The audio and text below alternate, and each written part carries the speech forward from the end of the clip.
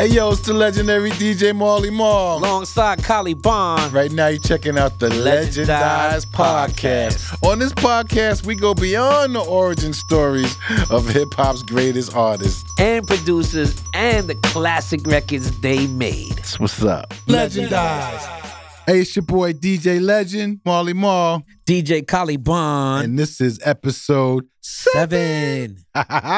We keep doing it. What? Yes, right. And, you know, we got to say, once again, thank you for the love that you're showing True us. Indeed. We appreciate the love. We are reading the comments, and we're definitely going to oblige to what you love. And you riding with the kid, man. That's what happens, No doubt. man. Legendized Podcast. We got 2 dope hot topics. What you got? Did you know that Prince Estate said they dropping a new album in July? Woo! And somebody told me that Prince had over 100 unreleased songs. The first song, Born to Die, is already being released. Wow. And this was something that was done like in 2010. Wow. But check the story out. Okay. He had been watching videos of Cornel West, right? Doctor. That's right, Dr. Cornel West Okay. on YouTube. Okay. And during one speech, Dr. West said, "I love my brother Prince, but he's no Curtis Mayfield." Ooh. So you know what Prince did, right? He's like, yo, I'm going to let my inner Mayfield come out. I'm going to show you. Okay. So there are lost 12-track album to be released to show Prince's inner Curtis Mayfield. Wow. I need to hear some of that. Can you imagine what that's going to sound like? A Prince album influenced by Curtis Mayfield. I need the stems yesterday. Oh, whoa. Give me those stems yesterday. Didn't you remix some Prince projects? Yeah, I did back in the day. And you know what's the funny thing? I sampled Prince on a record. He didn't know I sampled him, and he called Warner Bros. To clear that record because he wanted to use it on something else. Oh, because I remember clearly that you was checking out all the different parts of the song, and you was upset because Prince's vocals and the guitar were on the same track or something like that. Yeah, or yeah. He had I think he was playing the guitar and singing.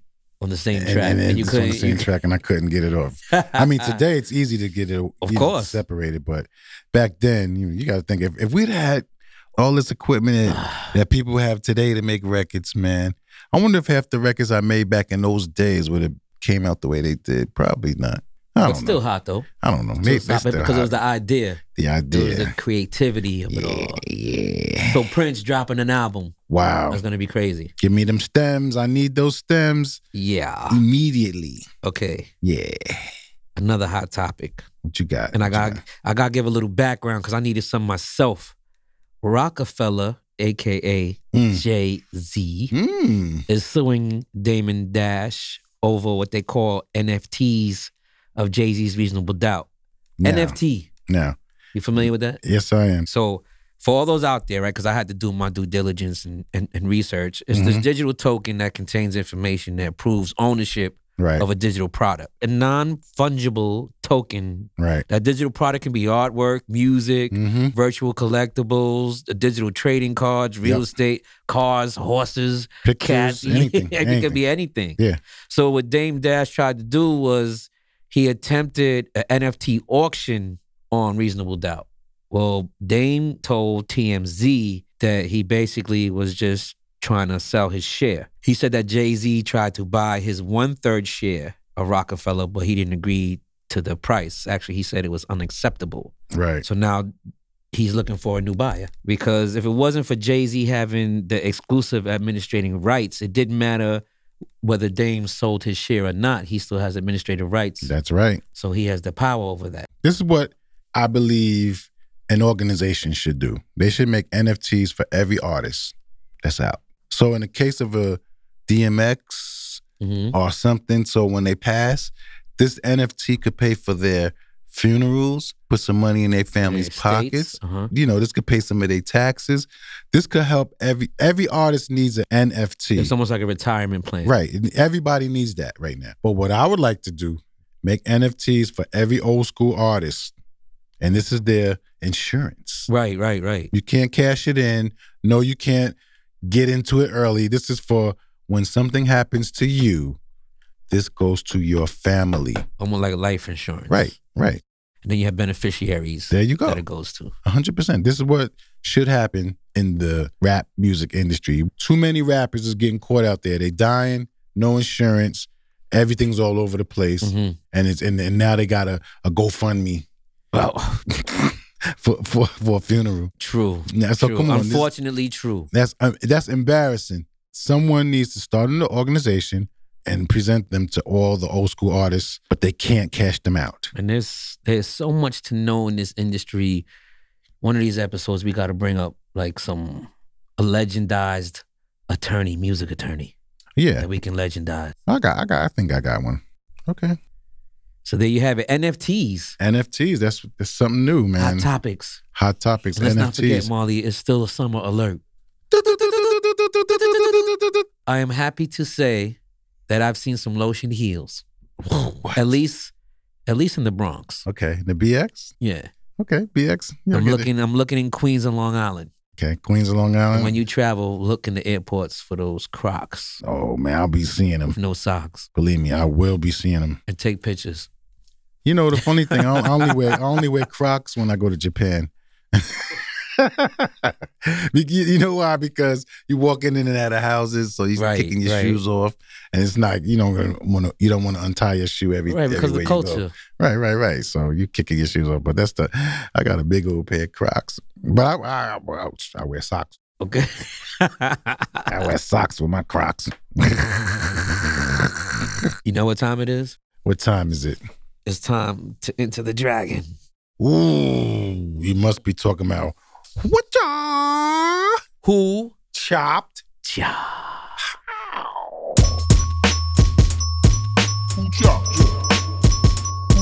In this segment of the game, we're gonna find out who chopped you.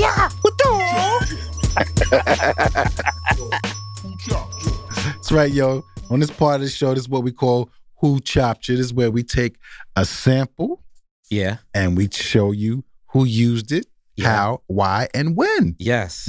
So we got something to talk about. I found an ill one. What you got? What you got this week, brother? What you got? I'm going to Stan Getz.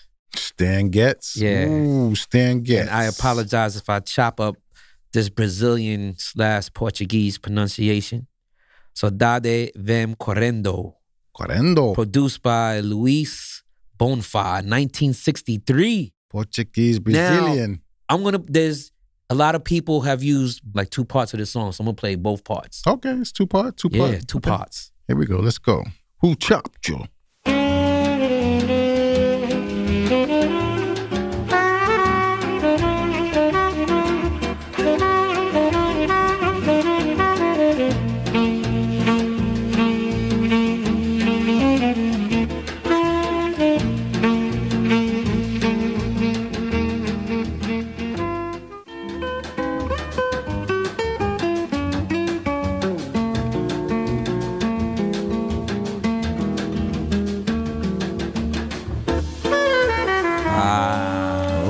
All right. I know you recognize that. All right. But I got to tell you, at first, DJ Jazzy Jeff. Word? Raheem Devine, My Peoples, produced by Jazzy Jeff, 2002. And here it goes. Woo. Oh.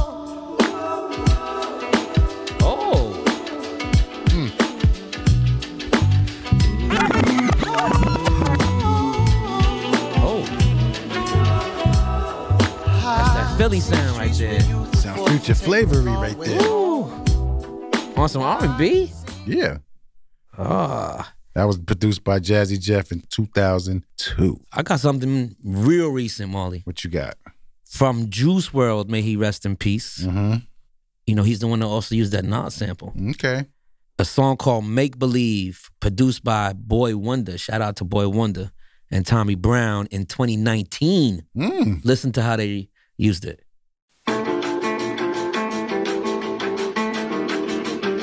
I figured she was gonna break my heart regardless. Click clack. She was gonna break my heart regardless. So I took her out and dumped her in the garbage. The stupid shit didn't turn itself. Wow. Wow, rhymes is corny as hell. Rest in peace, brother. That was a corny ass rhyme. Oh, what else God. you got, Marley? Anything And else? 1995, Jay Dilla. Oh, Dilla. Dilla used it Yeah. with Pharcyde. This was on a flip. Running. This was Woo. a Future Flavors exclusive. Oh my back in the God. day. Yes, it was. Let's hear that. Come on. You know what time Check it out. Yeah. 1, 2, 1, 2, 1, 2, 1, 2, 1, 2. Check this out, check this out, check this out. Yeah. 1, 2, 1, 2, 1, 2, 1, 2, 1, 2. Check this out, check this out, check this out. Yeah. 1, 2, 1, 2, 1, 2, 1, 2, 1, 2. Check this. Can't keep running away. Can't keep running away. And yo, and the way they use Rock Box on that with the run. I be seeing Rev Run riding around the neighborhood all the time. How do you feel about that Dilla, man? Because Dilla, You know what I think about Dilla? Dilla was incredible. I think Dilla to me, since Dilla came out around, he was rocking around the Future Flavor time. definitely. I believe Dilla was Pete Rock next level. Wow. I think it was like next level of Pete Rock. Pete Rock had the muffled bass lines, but Dilla had like the offbeat muffled bass lines. You know what I'm saying? Yes. He took it to the next step of that. But I always look at them as two peas in the pod. I look at Jay Dilla, Pete Rock. I mean, if there was probably no Pete Rock, there probably would be no Dilla, would be no Kanye. You know, it goes in that line. Yeah, the line. You get what I'm saying? I think the line no is right doubt. there. Back in the Future Flavor days when we paid tribute to Jay Dilla, you said you felt that he was like the Tupac of hip hop producers. At that time. Because, you know, even when he passed, everything wasn't even out. Everything Right, was there was still so much still to drop. more to come. So, you know, I think when he was out and he around Future Flavor time, he was just brewing. He just was coming up. Right. And, you know, that's what I kind of felt. But as time went on, you know, more records came and I'm liking records and I'm realizing that Jay Dilla made them later on. Right. It's incredible. Because it took me a while to realize that he had a big part in that Janet Jackson, Oh, yeah. you know, until it's gone. Yeah, no doubt. I mean, the I think they was called the something like that. Oh, the Uma. The Uma, there you go, the Uma. Yes. The that's Uma right, was with nice. Q-Tip, Yeah, the Uma Ali was nice. Shaheed. Yes, And yes, so yes. Dilla is, you definitely, do you rank him high amongst hip hop producers? I think he got that Biggie effect. Like, he blew up and then was out. He was like in and out, Aaliyah style. Like, Right. It was like a little bit of time, but he Big got impact. a lot of things done in that little bit of time. Yeah, so definitely. Yeah. He's definitely dope. I put him in my top 10 Dope, for sure. dope. He's definitely in my No top doubt. 10. That's Jay real. Dilla, R.I.P. Rest in peace, brother. Miss you, man. Missed them Future Flavor days. Oh, man. Woo. Yeah, we going to talk about that. That's what's up. Whoo, chop chop. Don't forget, when you hear 3 records in a row on one sample, that's coming from Who Chopped You. That's Starting right. to hear a lot of people starting to bite that. Well, yeah, and I'm starting to get emails. Use my sample. Ah. Use the Triple I sample. Legendized. So, it's our favorite part of the show. Yeah. Now, this part of the show is when we get into the interview section. Yeah, man. Our next guest right here. Yeah, man. I met him at my door. Royalty. Royalty. I met him at my, he knocked on my door. So, you know, I'm like, Okay. who's this cat coming? Wild looking dude coming to the crib. Who this nigga? So I'm, so I go get the little heats and go crack the door a little. Yo, what up? He's like, yo, I got some rhymes for Biz. I write Biz rhymes. So, back in them days, motherfuckers was saying just anything to get in the crib. Yeah. So he had to have the heat just in case. I was like, yo, you what? All right. Daddy spit a rhyme. I was like, yo, son. I was like, yo, hold up. What rhymes did you write for Biz so far? And he said some shit. I was like, yeah, only somebody inside would know that right there. I was like, yo, come here. So, began his career in 1986 as a member of the Juice Crew. Co-wrote some of Biz's best-known joints. Woo. The name Kane from Carradine's, David Carradine's character in Kung Fu? That's right. Yeah, David Carradine. And the character called Big Daddy, the Right. Vincent Price joint. Okay. Rolling Stone ranked his Ain't No Half Steppin' number 25 on the list of 50 greatest hip-hop songs of all time. I put it in top 5. MTV put him number 7 in their greatest MCs of all time. Woo. RZA listed him as one of the top 5 best MCs, regarded as one of the most influential and skilled MCs in hip-hop. His first 2 albums are considered hip-hop classics. When I first came to your house, Marley, in Astoria, I used to share sessions with Tragedy. Right. Tragedy said to me, was like, yo, nigga, I hope you can rhyme like Kane. I did not want to go on the mic after that. Is that why you simmered down? Yeah, man. Humbled. The Kane is invincible. King, Asiatic, nobody equals.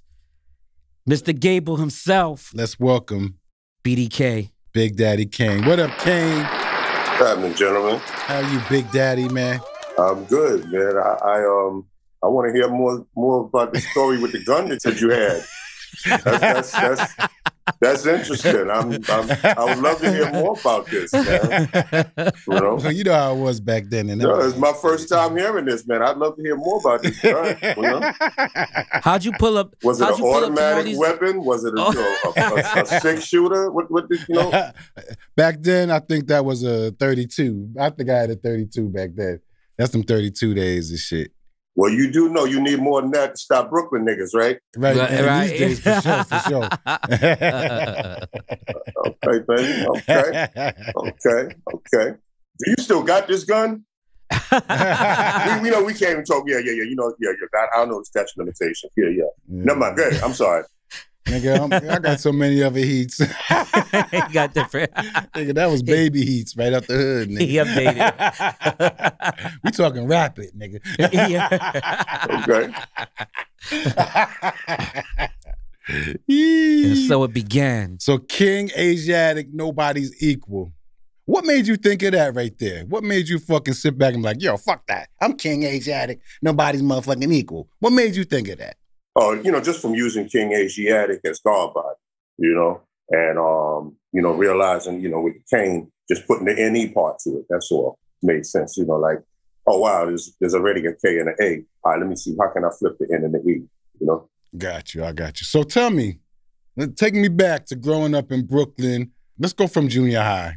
Where the fuck was your head at, man? Yeah. And what part of Brooklyn? Yeah. Well, I grew up in Bed-Stuy, Brooklyn. I used to live on Lewis Avenue between Lafayette and Van Buren. Lewis Ave. Used to say back in the day, the Lewis Ave Committee. I remember that. Yeah, Lewis Ave. Yeah. I remember that. Yeah, absolutely, brother.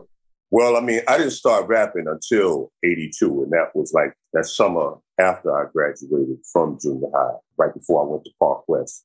Oh, you went to Park West? Yeah, I went to Park West for one year. Oh, shit. I went to Manhattan High. That was like a few blocks away. We used to go to Park West and go see the chicks over there. We used to all-boys school. They used to go beat up everybody.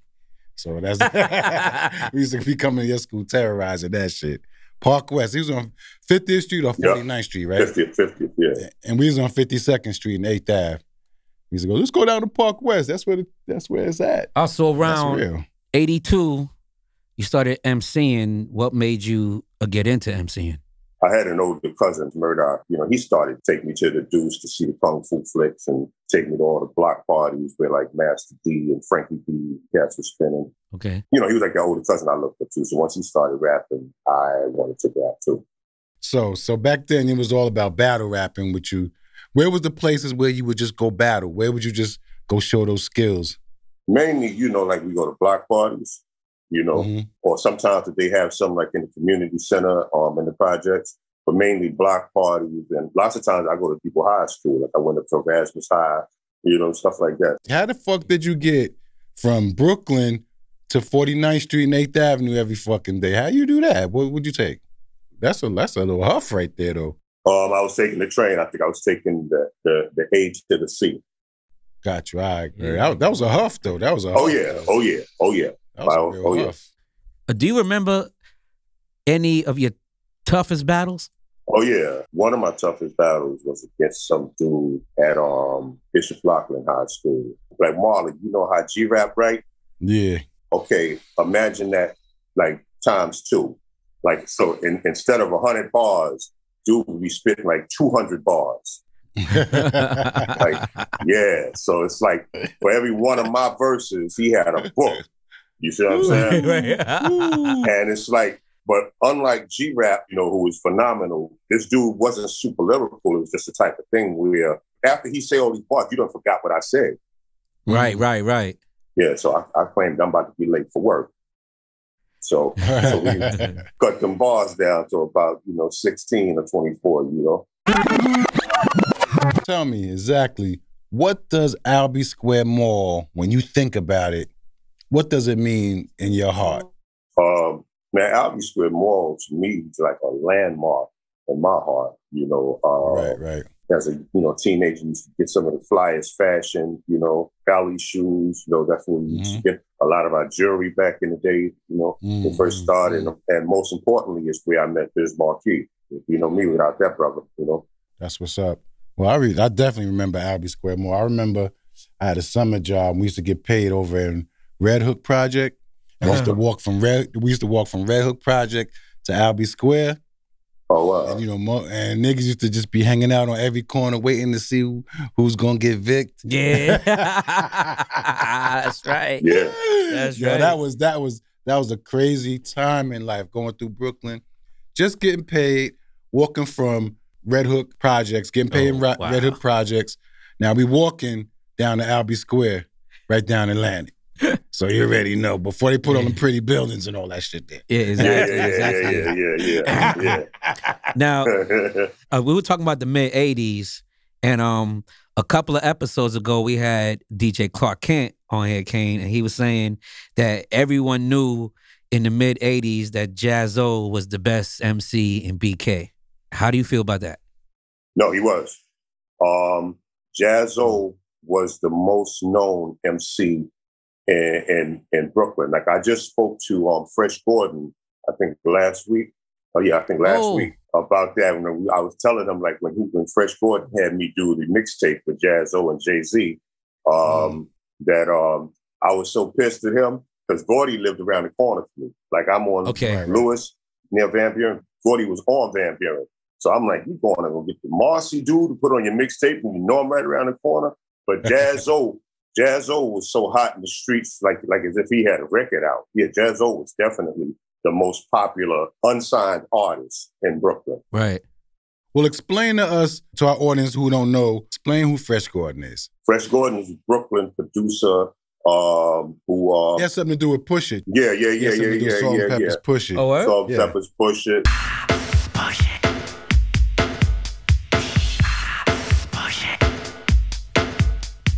He had that Gordy's Groove joint. Well, I mean, yeah, Brooklyn Andy Griffin in the house. Yeah.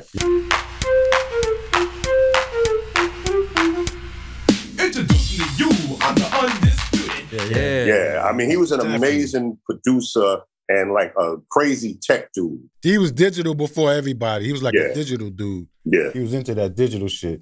We was sampling, but he was digital and shit. He was doing shit like that, and it was nice and clean. Right off the computer, too. He was dope. So, it's well documented that you wrote a lot of songs for Biz Markie and Roxanne Shante. Is there anybody else you slid rhymes to back in them days? Was there any other songs? I mean, there was other people that I did some ghostwriting for. Any names you want to drop? I wouldn't be a ghost then. I like that.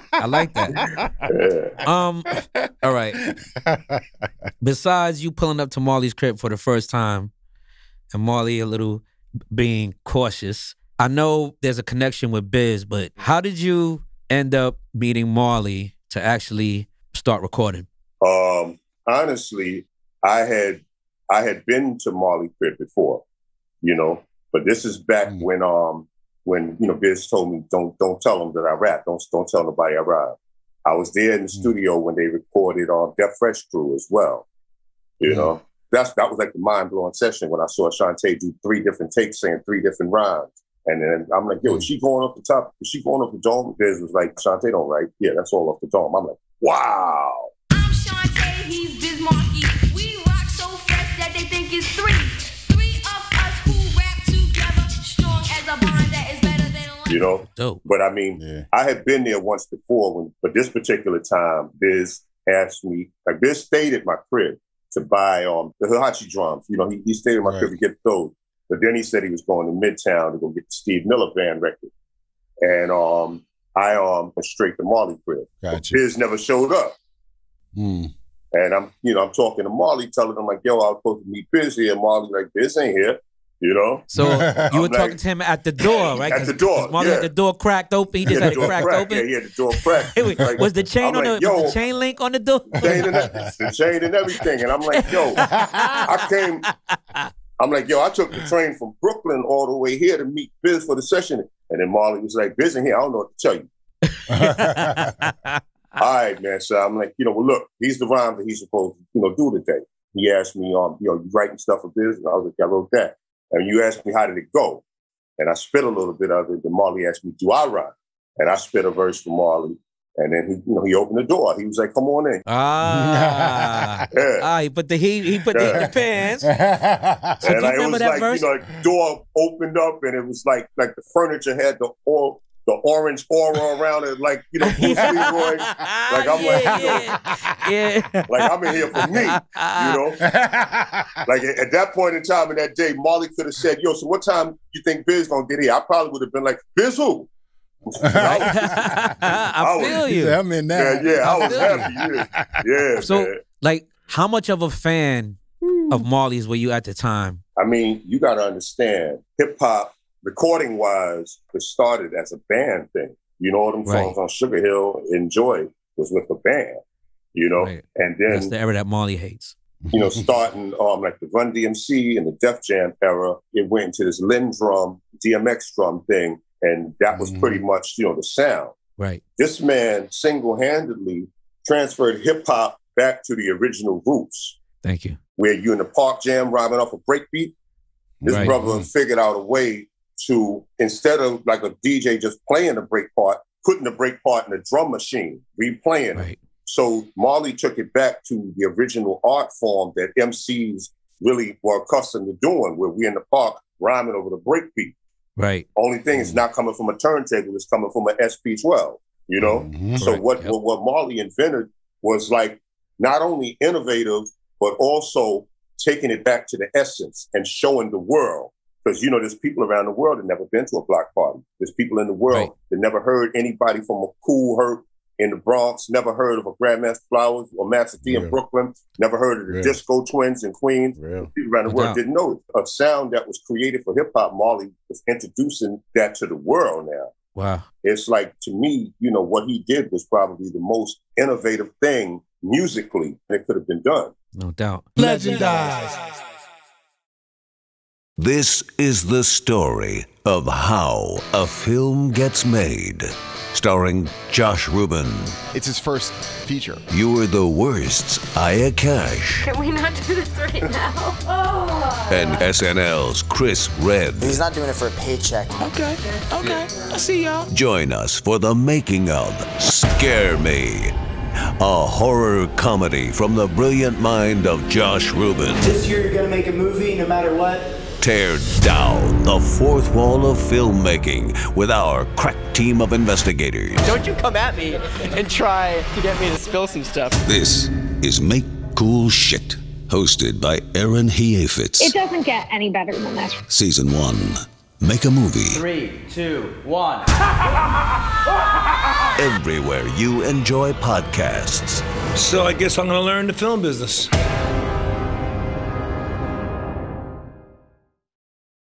Legendized. Do you remember that verse he kicked for you? Or anything that sounds like it? Or did you record that verse? No, I know it was something dope, though. I always, ever since I first heard him rhyme, I was like, it's different, it's innovative, it's gonna fuck niggas up. All right. So, I mean, and we're talking during a heavy time at the beginning of the golden era of hip hop. So there was a lot of originality, right, and flows. What was it specifically about Kane that Marley Marl, gravitated to? It was the cadence and the voice tone. Okay. Nobody had that tone. Right. It was like real deep. It was like, I was like, yo, this motherfucker nice right here. Yo, come get your ass in here, man. See that mic over there? The voice tone fucked me up. Okay. I was like, because it was like That shit was like Barry White rapping, nigga. I'm like, what the fuck you talking about? That nigga nice. Bitches gonna love this nigga. All right. And then once they heard his voice, and then they seen it was, you know, like a slim type fella walking out there throwing Kotex in the crowd. I was like, yo, this motherfucker got something. One thing I can say about Kane as an artist, like I used to just make beats for artists and just fly them the beats and here. This I'm making beats. Yo, this right here is for Shan. And this right here is for Shantae. This is gonna be for so-and-so. One time I remember I let him hear a beat that was for Shan. And nigga, he slipped the beat, the disc, out of where I was having it because I was going through so much shit. He slipped it out of there. This nigga goes over to the soundproofing in the wall, like see the soundproofing? Yeah, the phone. He went and slid the shit back behind there. To hide it. To hide it for itself. What joint was that? Young Gifted and Black. Oh, no. That was originally a Shan joint. Yeah. And he's like, yo. Then when we was doing the soundtrack, he's like, yo, you got the beat in your house. He's like, yo, don't worry, I'm gonna come show you. So he comes to the house. We stand in the studio, and we stand there. He said, you know where the beat is at? He goes up in the wall and pulls it out from behind us. Yeah. You remember first I made a big stink about the Me and Antoinette thing. Right. Like I really cared. I didn't. Right. The rapper Antoinette. There was a beat that I did at Marley House. Oh, and okay. Marley, okay. Yeah. And me and Antoinette did a commercial for Marley. Right. Yeah. MC. Yeah. Okay. Called Raw Attitude. And oh, yes, that's right. And Marley ended up giving the beat to Shan. Shan used it on his album. So I'm sitting there like, yo, that was my beat, Marley. How you gonna give Shan my beat, man? Well, then Shan owe me a beat. And Marley's like, all right, then, well, you know, I'll make some stuff. No. I already know which one I want. He went to the wall, pulled it out. Like, popped this in the machine. That shit been simmering for about 4 months. I was just waiting for the opportunity. Word up. Rappers are ragging and tagging and snagging and bragging to be on the bandwagon, but I'm the last dragon with the knack to attract the pack. So just get back. I'm Young, Gifted, and Black. That's such a street anthem. Now we're co-writer with DMX on that too. I'm sure you get your royalties off that too. Yeah. Of course. Yes, That's what I'm saying. Rest in peace, DMX. So, let's go back to a pre-Juice Crew in Brooklyn. Who were your influences that you were listening to beyond the mic? Grandmaster Caz. Ooh. Yeah. Grandmaster Caz was so ahead of his time. Yes. I mean, you gotta think, if this nigga wrote fucking the rhymes on fucking Rapper's Delight. And niggas just was hearing his tape and recited what the fuck they heard on the rhyme tape. Right, and the routine, and put it on because if people know the history of the Cold Crush and they know about the different routines, they'll know how innovative it really was. So you was listening to cassettes, I guess at that time. I was just playing cassettes. That's how we got music across. Everything was pretty much. Cold Crush didn't really have like a real catalog like that. I think they had like punk rock rap. We got a punk rock rap. Or the Fresh Wild Flying Bowl. Wild, fly, and bold, and we'll be that way till we grow old. For the rest of our life, as long as we live, we'll keep using those adjectives. Matter of fact, if I'm correct, I think Marley might have been the one that played Get Down Grandmaster for me. Because that's when, Aaron Fuchs used to always come and give you all the new stuff. And that was on Tough City. That was on Tough City. Yes, we were just talking about that with Mark the 45 King, right? Aaron Fuchs in Tough City. Okay. I really think it was Marley that played that joint for me, and I was like, yo, can I get one of these? Yeah. But when I heard that Get Down, this is like 86, I think, You can try your damnedest to understand this. Showtime is at 2 to see the grandest.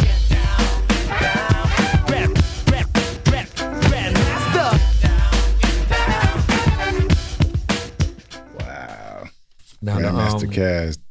Marley is known for swapping beats around. I've been around for a minute, and I know there's a story behind the raw beat. Oh, yes. See? Yeah, with the raw beat, I wanted to loop it straight. He wanted to loop it off beat. Boom, ta, ta, ta, ta, boom, bah. I was like, yo, I think it'd be hot going all the way through. So we had a little, it was like we was debating about, yo, man, fuck that. Put it like this. Nah, it sound better this way. Nah, let me just do it. Let me let you hear how it sound. Blah, blah, blah. All right, bong, bong, bong. So, and plus you was pissed because you already dumped the tape too. Remember? Yeah. So you was already pissed, like, do it again? You know? Right. So we did it to the offbeat style the way he wanted it. And then when he put his rhymes on it, he would pause in the rhyme and it just fitted so perfect. I was like, that right there let me know that Kane was different from the artist, because a lot of the artists just spitting words. They just saying words that rhyme. It don't even fucking make sense some of the time, but they just making words that rhyme and, you know, they get hot. But certain people are word architects. Yes.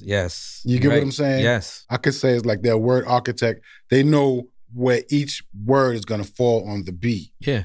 They build those bars like with accuracy. And yes. Some people do that. Some people just spitting rhymes, just saying rhymes, words that rhyme, and that shit's corny as fucking hell. You know what I'm saying? So Kane, you had a production ear. Oh yeah. Where was your musical influence? Like, what were you listening to in the house?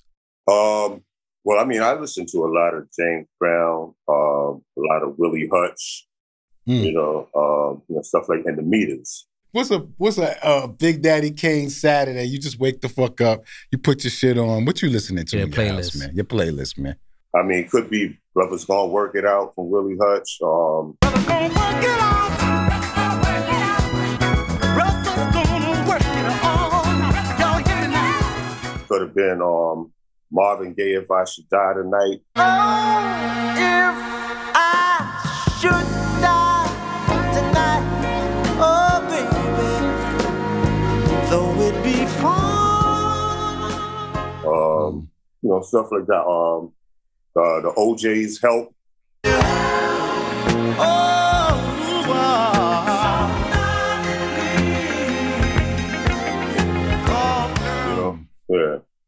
Yeah, I get a lot of my soul roots from my stepfather, Frank. He used to take us in the car. We used to like drive upstate, but he had them OJs on, something from MFSB. It was a family reunion every time we jumped in the back of the car. You get what I'm saying? So, and those are the songs we used to sing along to. Don't ask me why. I listen to those songs now. They're kind of depressing when I think about it. You know, when I think about it, I'm like, damn, what was we going through? Shit, them songs make the wine taste better to me. There you go. There you go. That's just me, though. All right. Speaking of wine tasting better, who you ready to verses with? Who what? Who you ready to verses with? I know you ready. I mean, I've been asked. It's been difficult to make it happen. But, me personally, I think it should be KRS, you know? Okay. You think he could take out everybody and anybody? No, but I mean, that's why I love, respect, and would prefer Chris. Because, I mean, that's the mentality that I want to see. You know what I'm saying? I wouldn't want to go against anybody that's uncomfortable. To be straight honest, I would love to see you and Chris go at it, but I would love to hear some raw beats come on and y'all just do some unscripted shit, like off the top of the head. That's freestyle shit. No, that's what we talked about. Me and KRS had a show in November in Atlanta, and we sat and talked about it. We was like, yo, if we can make this happen, instead of just going 20 songs back and forth, maybe we should do about 12 or 15, right? And then for the ending, like we just go 3 bars back and forth at each other, like a real rap battle. You know? And then KRS was like, you know what? Yeah, that'd be dope. We can even let our DJs battle. Like my DJ battle your DJ. I was like, yeah, make it something official. That should have killed the fucking internet. Yeah. That should have killed the internet had dropped dead that day. Now let me ask y'all. Now, I'm gonna ask Marley and then Kane. I would like your response. If something like this happened, right, with verses, with KRS and Kane, right? Are you gonna be thinking about any BDP and Juice Crew excitement? I mean, BDP Juice Crew battle was like so quick and over so quick and short that I think it was quick to us. It was a good long lasting battle. Went rounds. It went 2 rounds. Okay. Round and a half, 2 rounds. Okay. You get what I'm saying? So I think his catalog and BDP catalog is much deeper than that. Because, Chris got a lot of records. Yes. Big Daddy Kane got a lot of records. You know what I'm saying? One thing, Kane gonna fuck him up when we start going for the females. Because Chris don't really got female records. There you go. Yes, I You know what I'm believe saying? that. You can sit back and the wine would be tasting real good. You could just sit there, drink your wine. You could baby face on that nigga while he jumping around, and you could probably do your thing. But I think it'll be interesting. How would you feel? Would that thought ever cross your mind?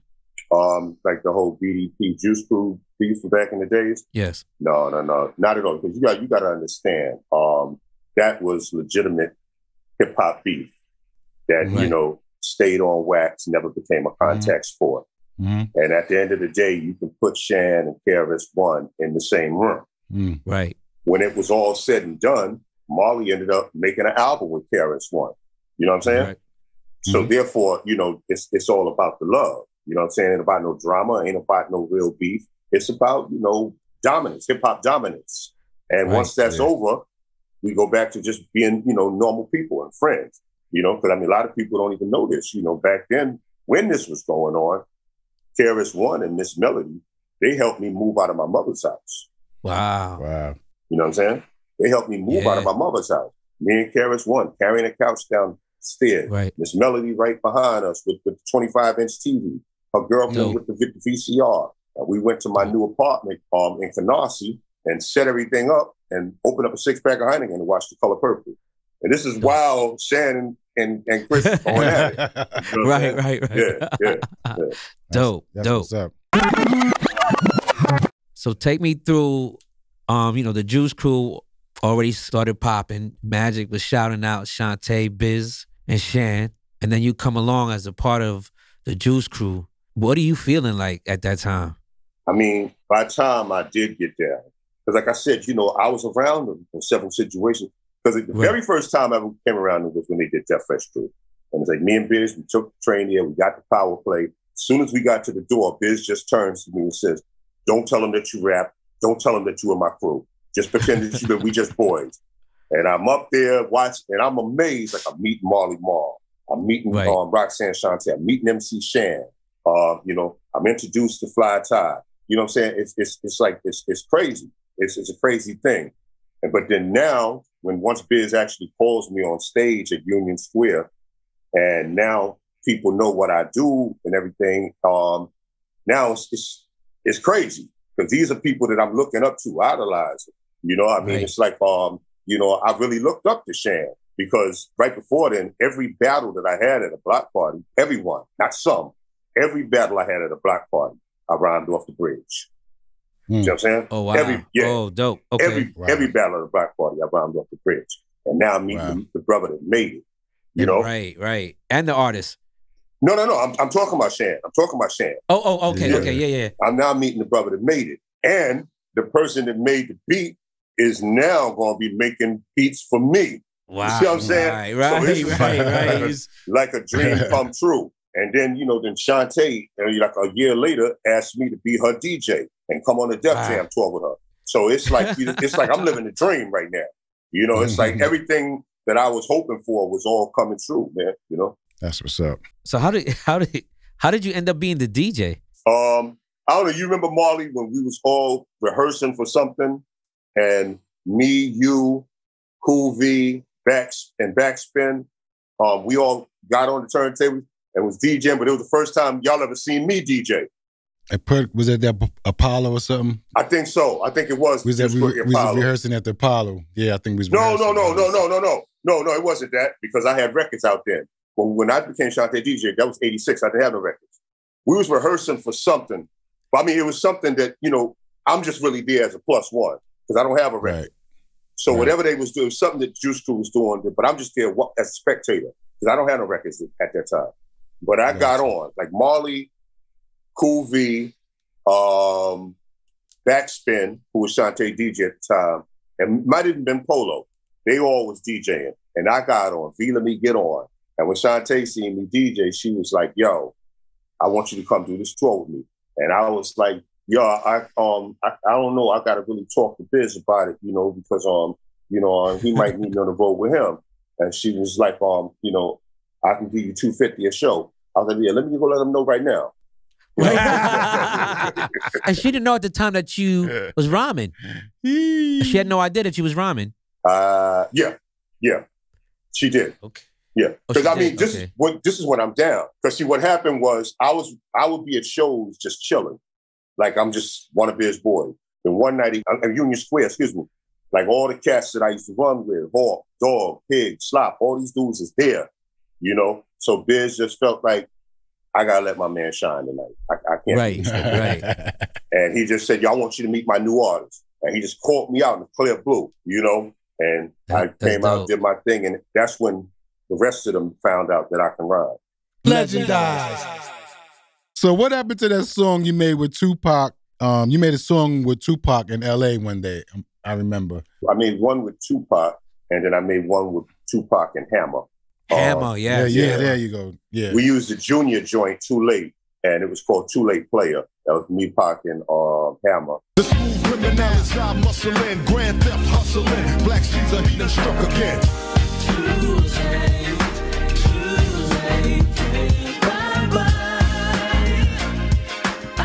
And then me and Pac did one that was supposed to be for his album called Wherever You Are. But unfortunately, we lost the brother the following year, so it didn't come out. Hard to kill and even harder to stop. Watch Kane and Pac drop the show shot. Tell them motherfuckers. And the crazy thing is, like, we lost this brother at a Tyson fight, and when me, Pac, and Hammer did these songs, we was in Vegas at a Tyson fight, the one right before he passed. Yeah. Wow, that's crazy.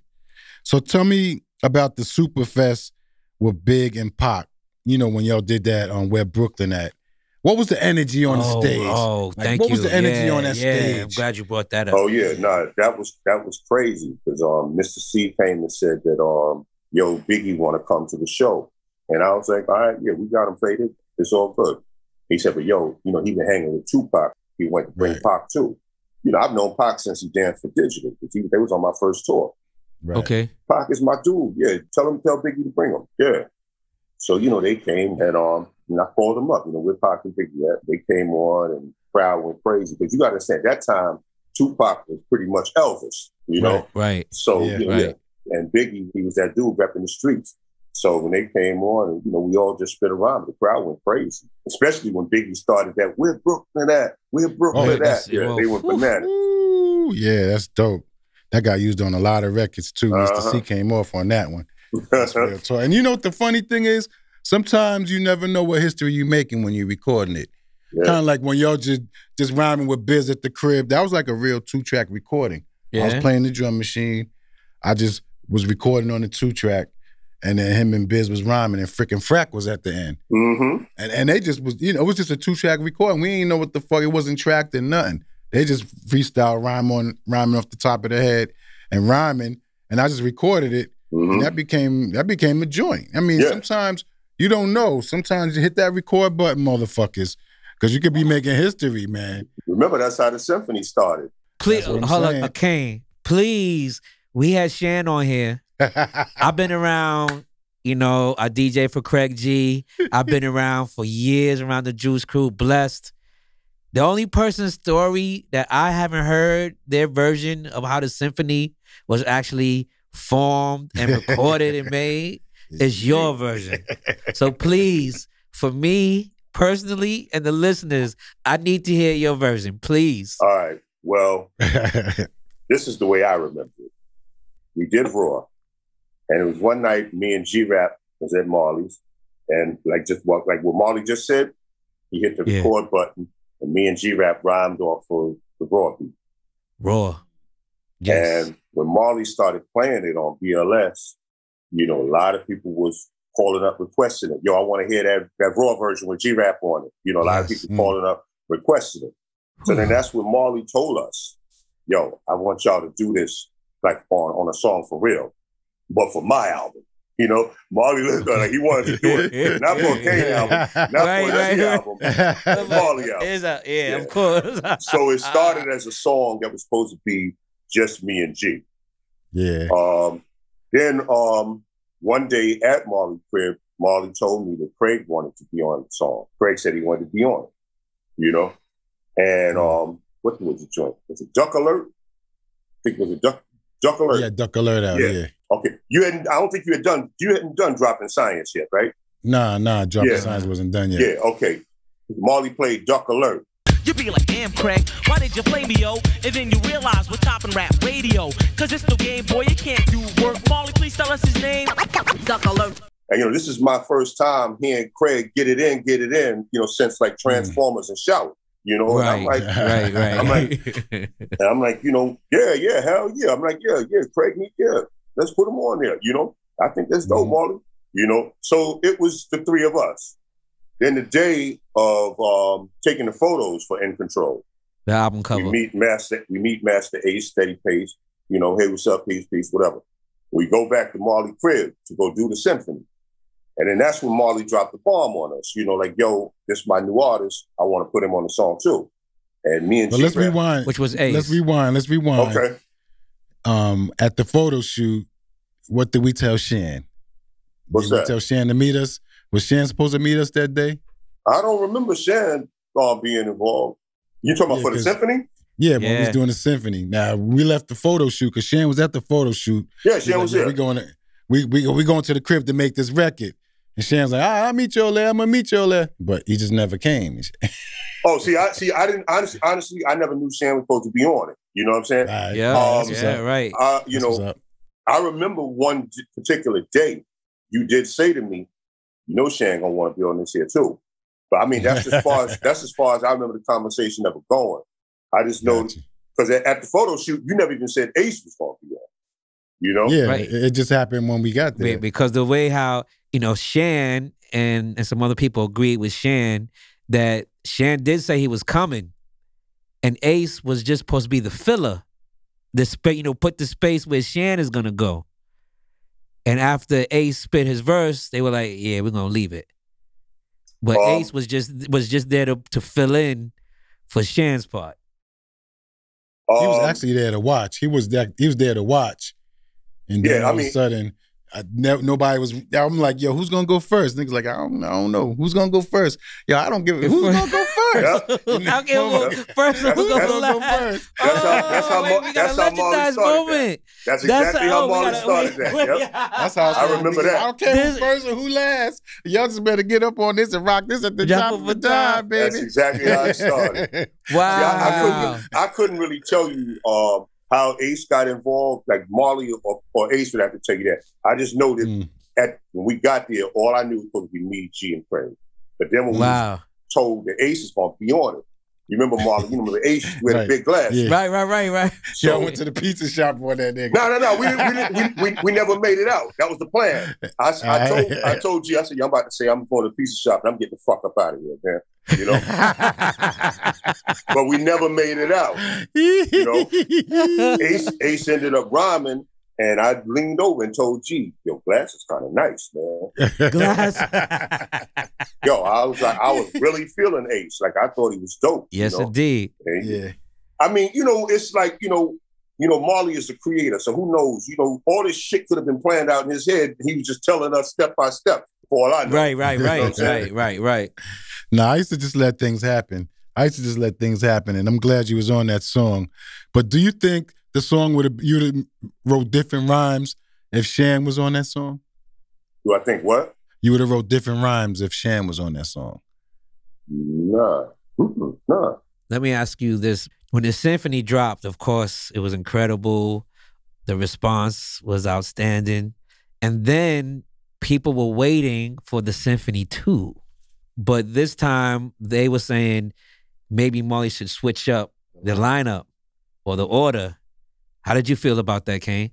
I didn't know. You know, by that time, there was so much drama going on that, I mean, you know, my mind wasn't even really there. So, I mean, right. I was fine with it, you know? So why are you dressed different in the Symphony video than everybody else? Yeah, all right.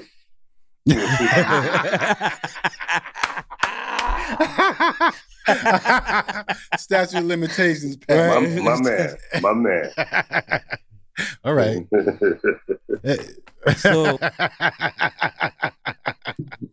I'm saving that for my movie. I'm just gonna let you know, nigga. Hey, you do what you got to do, brother. Yeah. You know what? Speaking of movies, Kane, how did you transition from the MCing to becoming an artist to then becoming an actor? And then becoming sitting there butt naked with Madonna in them. Why the fuck you do that, nigga? He wasn't naked. He was in some Calvin Kleins. Because you, for a minute, you was in, you was like one of the first rapper actors. You know, you was like on the cusp of that early. On the big screen. On the big screen. Not even like, on the TV, but on the big screen. Yeah, you was on the big screen. So how'd you make that transition? Did you move out to LA to get those roles and shit? Yeah, I was out there for a while, staying at Jim Brown house. Oh, okay. Oh. Holly Robinson, her mother, Dolores Robinson, was my agent at the time. Oh, okay. And, she for was, acting?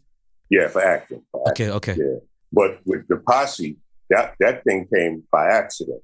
There was a movie called Gunman, and I just had a scene in it as Big Daddy Kane. Right. Right, okay. But it was in Mexico. They told me not to drink the water. I didn't, but my dumb ass bought an icy. And naturally, that's water. Word. So I got sick. So when Mario saw that I was sick, throwing up, but still able to run over here, and when they say action, shoot what I need to shoot. And when they cut, I run, throw up again, come right back. He's told me, he was like, yo, I think you're very professional, like you carried yourself, and I think you look good on camera. I wrote this cowboy movie, and there's a part that I had for Wesley, but, dude just told me $20 million. So I think you'd be perfect for it. So you told him, I got you for 10, nigga.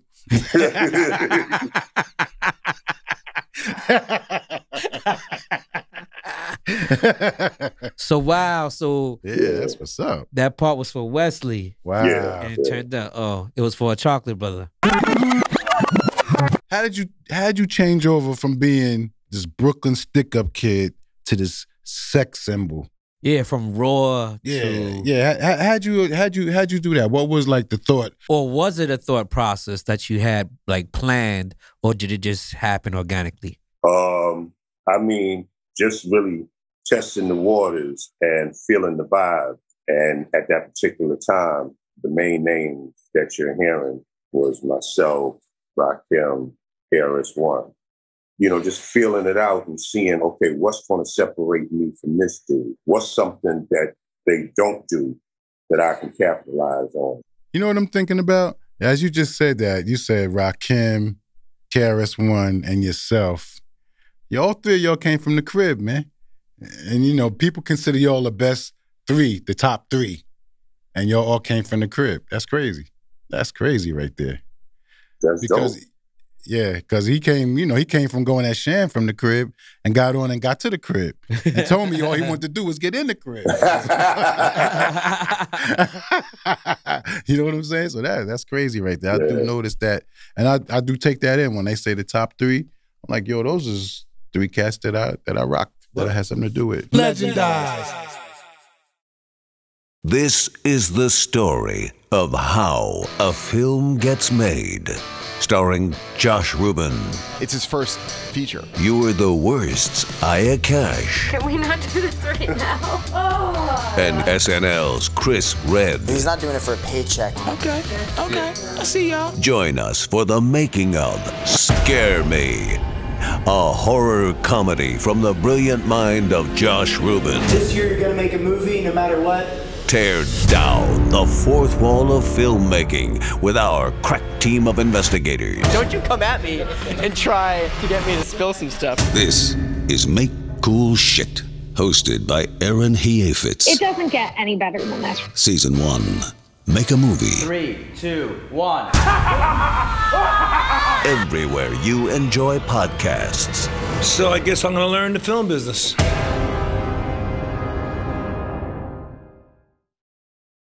Legendized.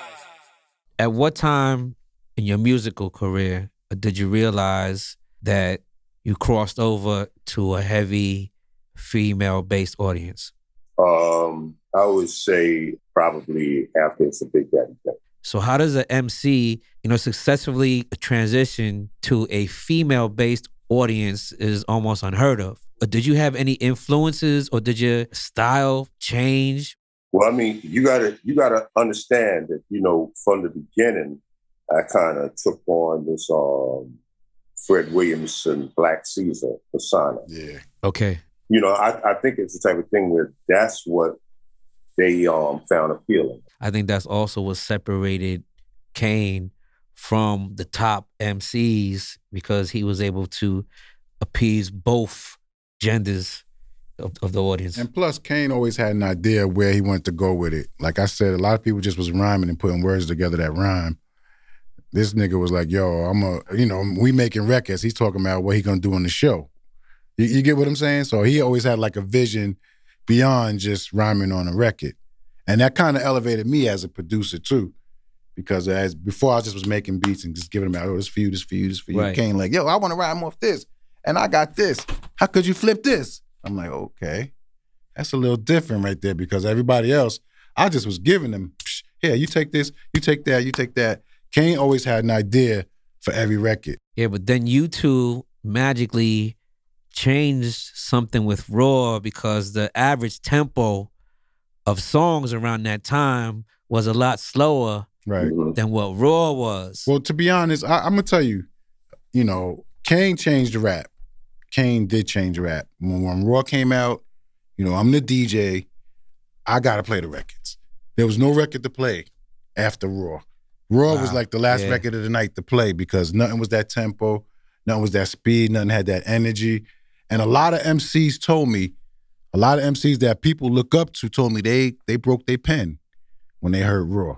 It's like, yo, I'm not rhyming no more. A lot of known people that still rhyming to this day, that got stations and all that shit, was on some old, yo, when I first heard this nigga Kane rhyme, yo, I quit. How did you feel about that beat and that tempo? No, I knew instantaneously, you know? It was just the vibe. Here I am, R.A.W., a terrorist, here to bring trouble to phony MCs. I move on and seize, I just conquer and stomp another rapper with ease. Cause I'm at my apex and others are below. Nothing but a milliliter, I'm a kilo, second to none. Making MCs run, so don't try to step to me, cause I ain't the one. And then plus, it was something that I was going through, you know, mentally as well. You know, where I was, you know, dealing with some issues. We got Just Rhyming with Biz out. Right. Marley's playing it. Red Alert is playing it. Well, it's the Kane in the flesh. Of course I'm fresh. Oh, you thought that I was rotten? I beg your pardon. To me, getting paid and getting busy fall together. So a man of my ambiance, never could I be. But nobody's booking me for shows because everybody think it's Biz record. You know what I'm saying? So while I got a song that's playing on the radio, I'm still sitting at home broke. You know what I'm saying? And I'm telling Fly Ty, I need to do a song with just me. Now, keep in mind. Right. Marley ready. We did I'll Take You There, and I think we even did This Is For Your Own Concern. Yep. Now, all you MCs, let's talk purpose. When did you get the nerve to think that you can hurt me? I roll on rappers. So me and you, we working. Okay. Yeah. All right. So me and Marley, we working, but we working behind the scenes. Yeah. The funny shit, they didn't even know that he was an artist like that. We got half an album damn near done. I'm like telling the record company, yo, that nigga's an artist. They're like, nah, that's Biz Ryder, man. Shut up. I'm like, nigga, he better than all these niggas. Oh, that's right. Because that day when you pulled him in the crib, it was still quiet that he could spit. We was making so joints. y'all just kept. You got to understand, Marley didn't come to all the shows like Ty and Magic did. You know what I'm saying? Right. Marley would come occasionally. You know what I'm saying? So I mean, it wasn't the type of thing where you know they knew. You know? Right. And then I'm telling them at the company, like, yo, this the next nigga. I'm talking about, what you talking about? I'm like, listen to this. Yeah. Listen to this. Listen to this. Then, all of a sudden, I think it was after that, then you started DJing with Shantae, and then everybody jumped on the dick. Right after I started letting them hear the joints, everybody just jumped straight on his dick. Like, yo, girl, right for me? Right for me? Kane, if you never ran into Biz or you never went into a recording studio or mic booth, what do you think you'd be doing right now? I was on my way to college to take up engineering with Biz. You know, he like, yo, if that's what you want to do, you know, you know, Biz, go ahead. He said, but I promise you, you're going to be a star. Remember what I told you, you know? So I didn't go to college. And, you know, everything worked out. That's kind of ill because if you were to end up going to a Delphi University on Long Island, that's where Public Enemy and Bill Stephanie and them had WBAU. So you would have been around hip hop anyway. Real talk. So yeah, because they was right at that college too. They was running Long Island radio at that time. It was. What's the most valuable advice you ever received as an artist, and who gave it to you? I received some great, you know, solid advice from like Jalil from Houdini, from Rick James, and both of them were pretty much, you know, basically saying the same thing about, you know, stuff that happens in the industry, how to watch this, watch that, you know, from the heart. I mean, a lot of people, you know, said inspirational stuff. I remember one time having this long conversation with Mr. Magic where he was talking crazy, and then out of the clear blue, he just started dropping jewels. But I mean, the main two to stick out would be Jalil from Houdini and Rick James. Yeah, Rick James gave me some too. Rick James gave me the idea to get a home studio. Remember we went out to his house that time? Yeah, in Buffalo. Went to his house. Up in Buffalo. Buffalo. And then we went downstairs and I was like, yo, first we got to the crib. I was like, where's the studio? We went downstairs. I was like, oh, he had a full-blown recording studio in his house. I was like, yo, this is what the fuck I'm doing. Fuck going to the studio. Fuck all that dumb shit. I'm gonna buy a house and put a motherfucking studio downstairs. That's how we're gonna get down. And that's how I got the idea. Going right up in his crib. Wow. That was a dope. I learned a lot from Rick James. That weekend we went up there, shit. That shit was banging. Yeah. We did Lucy's Rap. Yep. You, Shantae, and Rick James on that joint. Yes, I remember that well. Subject matter, you looking at her, author, the father, and that's better, unique and sincere, and I'm out the store. The baddest motherfucker, that's from New York. Yeah, that's crazy. Yeah, Rick James was a different person though. That was a different motherfucker. Dave yo. Hell yeah. Helped us understand Rick a little bit better. Rick James was a funny motherfucker. He was, you know who he remind me of? George Clinton. One time I hung out with George Clinton with the Lords of the Underground. And you know, they was praying over there. He's like, you want to come pray with us? I was like, yo, I got them. I could let me go pray with them so I could say in my lifetime that I prayed with George Clinton and them. That was real. That's dope. That was real and shit. So what's next for Kane? Is there more acting? Is there more music? I know you did a project with a live band. What's coming down the road for Kane? I have a documentary that I'm filming, and it's almost done, called Paragraphs I Manifest. And it features everyone from Melly Mel, Grandmaster Caz, Dougie Fresh, KRS-One, Eminem, and Jay-Z. And we all talking about lyrics. Yeah, so it's a hip-hop documentary that's really focused on lyrics. And, you know, and then after that will be the Juice Crew biopic. Okay. That's what's up. That's what up. I know we started, because I was there at a couple of your shows where you brought on some Juice Crew friends from Radio City Music Hall to the stage in New Jersey, and the response was overwhelming. And then the pandemic hit. Any ideas of a possible Juice Crew tour in the future? You know, I mean, I would love for it to happen. It's funny, you know, to see everybody, you know, complaining and arguing like we used to back in the 80s. Like that shit right. Like so much fun. But at the same time, it's like the love and the maturity. It's like it's so beautiful. And I mean, I would love to see it happen. You know, I'm hoping that, you know, Biz gets well soon. He definitely needs to be there. You know, no. I think that whenever this whole Juice Crew biopic is done, that would be the perfect moment. I think that's the perfect moment for every single member of the Juice Crew to do their own thing, capitalize when that time period when people are talking about you, that's when you need to attack. You know what I'm saying? Right. And I think that, you know, powerhouse names as, you know, Marley Marl, Big Daddy Kane, Biz Markie, Roxanne Shante, MC Shan, you know, there's just so much that can be done when, we are in the people face and people are learning about our life, the history, something where you say corner the market, the official voice of hip hop is on the radio playing hip hop songs. The super producer of that era is the in-house producer of the Juice Crew. Because Marley Go ahead, because Marley got the what? Marley got the production, and Magic is going to play the music. That's real. He definitely going to sell it. Yeah. He's going to sell it right. Did you ever think about putting Mr. C's name in your group name?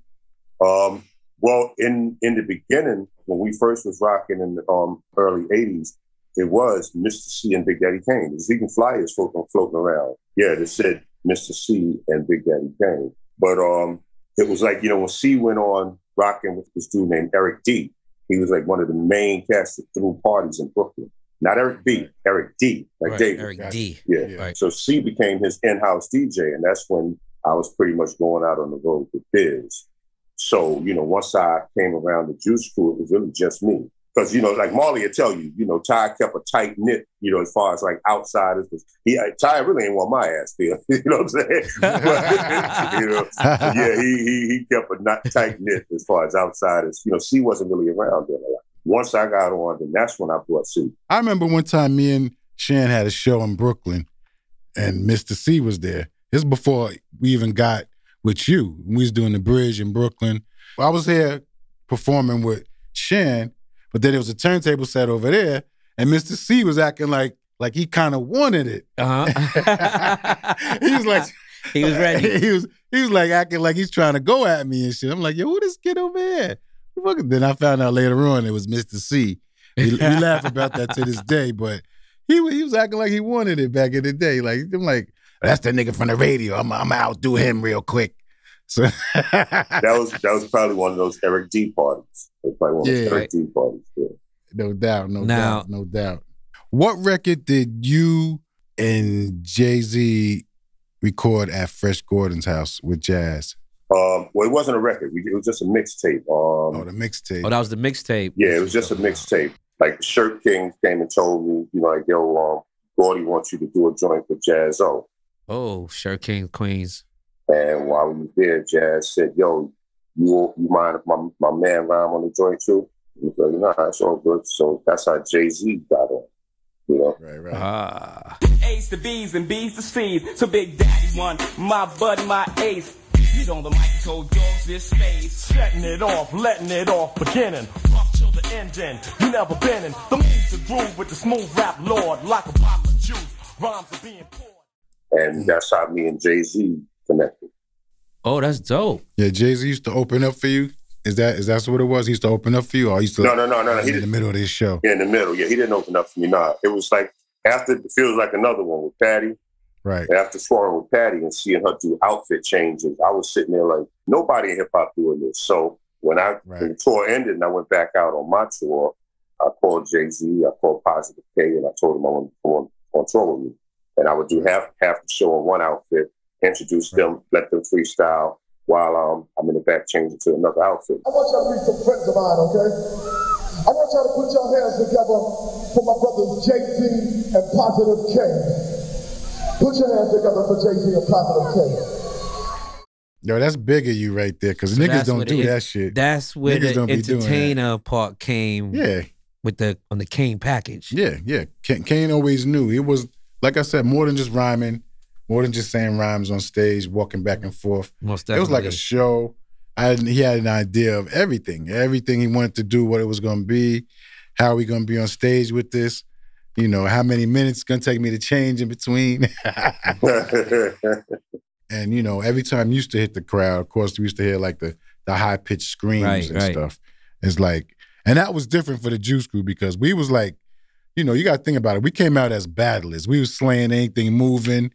We just came out trying to be seen, known, and heard. So anybody was fair meat back in the days, when the Juice Crew was out. But it's like the way you turned it over and, you had the female fans.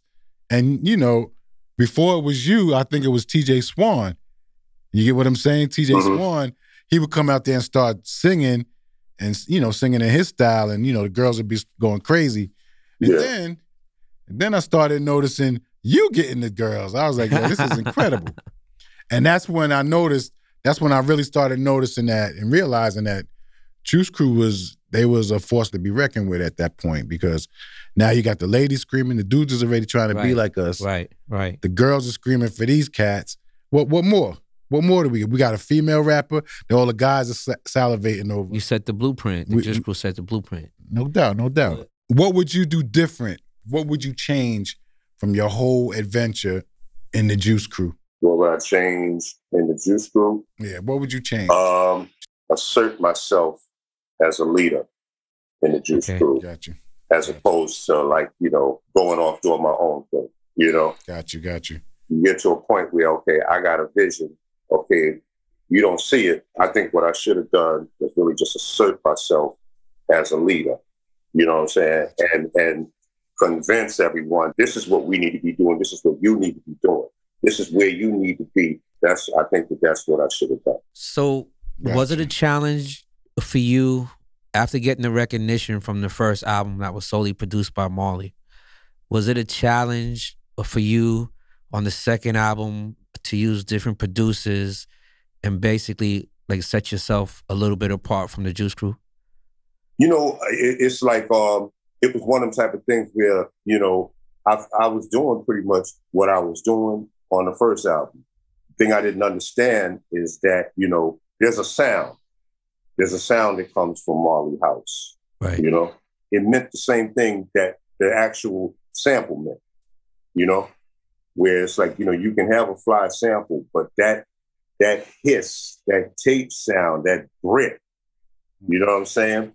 And I didn't notice the difference until the album was mastered, and it was Easy Mo B that pointed it out. Okay. Because he was like, listen to Another Victory. Now listen to Woman of Pain. Easy Mo B did Another Victory. He was like, listen to Smooth Operator. Now listen to Young, Gifted, and Black. Word. That Marley did.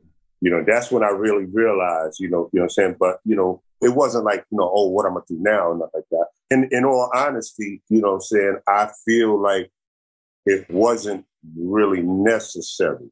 Okay. You know what I'm saying? Because even though it's like so much clearer, what they fell in love with was the grit. You know what I'm saying? From Marley Drum Machine and Tape Machine. See what I'm saying? That's why I said just important as the beat. You know what I'm saying? Because when you listen to producers like RZA, DJ Premier, Pete Rock, when you listen to them in interviews talking about Marley, that's one of the first things they bring up. Kind of like those goddamn plates that was in the wall at Motown. You know what I'm saying? It's something, that, helps the sound. It's something that made the sound different than anyone else. Right. So Marley, how did you feel after single-handedly producing his first album? Then he transitions to working with various producers and having a different sound. I felt there was growth. I was so happy to get the fuck up out of Cold Chillin' at that point. I kind of didn't look back because I was ready fucking with Heavy D. Okay. And I was, we was doing numbers. We was doing numbers at Uptown. Right. So, and that was my first time seeing royalties too. When I got after I kind of left the Cold Chillin' situation, I got over there and started seeing royalties. I kind of didn't look back. I was like, yo, that's I'm happy to see everybody, in there doing their thing. And I know Kane had it, because Kane had it all the time. So it wouldn't be a problem for Kane. But a lot of the other production sunk the ship. It wasn't the Kane side. There was a lot of other shit that happened after the Kane, everybody started doing their own albums, and then the ship started kind of sinking. But I didn't look back. I was already with Heavy D. I was with Uptown singing. Uptown's kicking it, my nigga. And that's when you moved over to Rush Management, okay? 89. Yeah, and that's about the time, because we started dismantling. I kind of broke out from the Cold Chillin'. Rush was going with you, and Rush, they jumped straight on you too. They was like, yo, we want to fuck with Kane, because they knew that you was the crown jewel of the Juice Crew. You was writing cats rhymes. You already had that production. You already had the street credibility. It wasn't a joke. It wasn't no You just standing there walking back and forth saying rhymes like every fucking body else. He stood out. You stood out. So I believe they snatched you because you was the crown jewel of the Juice Crew. Oh, thank you. And if so I believe that's why that happened. And, you know, Russell wasn't stupid with that. He was like, yo, if you can't beat him, join him. Get that nigga down with us. A Yankees move. Get that nigga down with us, because if they create one or two more of these motherfuckers like him, we done. You know what I'm saying? And yo, you went over there, you started going on tour. They put you on huge tours, bigger than all the Juice Crew artists. They had you on bigger stages. So obviously you had more record sales because you was seeing more. They just had you in a different plane. They had you in a different light from the rest of the Juice Crew. You know, they saw the potential. Yeah, it was definitely there. Because Kane was a different animal. He was a different beast with this. What would be something surprising about Big Daddy Kane that you could tell our audience? You never told no other show. Tell us something. Let us in in the world of Big Daddy Kane right now. I mean, there are things that I can think of right now, but there's a damn reason why I didn't tell nobody. Right. So, Kane, what makes a legend in hip hop? What makes a legend? If I had to take a guess, I would probably say someone that's unique, that does something that stands out to a big fan base and is able to give him stay power for a long time. Over 10 years put you in a legendary status, you think? I mean, nah, you know, I really can't say that because, you know, people consider Biggie a legend. What Big did was something that had a hell of an impact that made people feel like he'd been around for maybe 10 years. So, I mean, I can't really say 10. You know, I mean, I think it's really about, you know, that uniqueness that you have, that people impact that you make. Yeah, that they gravitate to. Why would somebody call you a legend? Them bad motherfucker. That's right, and exactly. And what I wanted to say, Kane, was in your description of what a legend in hip hop is, you just described yourself. Oh, thank you, baby. You are definitely and undeniably a legend, not just in hip hop, but a legend in music. Thank you, man. I'm just speaking on behalf of a whole globe right now. We just thank you for your contribution to music and, of course, to hip hop. And I'm sure that the audience appreciates everything that I'm feeling. And we just want to say thank you. Well, nah, that means the world. That means the world to me. I truly, truly appreciate it, and I want to thank y'all, brothers, for having me. You know, on your show, man. I mean, obviously, me and Marley have a lot of history. The importance that this brother has played to my career. This has been great, man. Chopping it up. I look forward to doing something again. As long as we breathing, we achieving, baby. No doubt. So you're right. Well put. Well put. So Big Daddy Kane from BK, on behalf of the podcast, you have been legendized. Yeah. Thank you. Much respect, fellas. Bless up. Bless up, baby. Bless up. All right. Let me get up on out of here, fellas. Peace and blessings to all y'all, man. Marley, I love you, brother. No doubt. Love you too. Thank you. I appreciate it. All right. That's what it is. Well, thank you for checking us out. We appreciate you. Next week, we got something real special for y'all. Another episode. That might be the season ending right there, but that's cool. That's cool. Niggas cool in the We going on hiatus already? Yeah, we on hiatus already, man. That's what it is. Legendized. Do you still keep in touch with Scoob and Scrap? I haven't spoken to Scoob in a long time, but Scrap, yeah, like to this day, Scrap called me like, 1:30 in the morning, like it's still 1987 or something. I'm like, bro, man, I'm 52 years old, man. Like, really? We doing this? Legendized.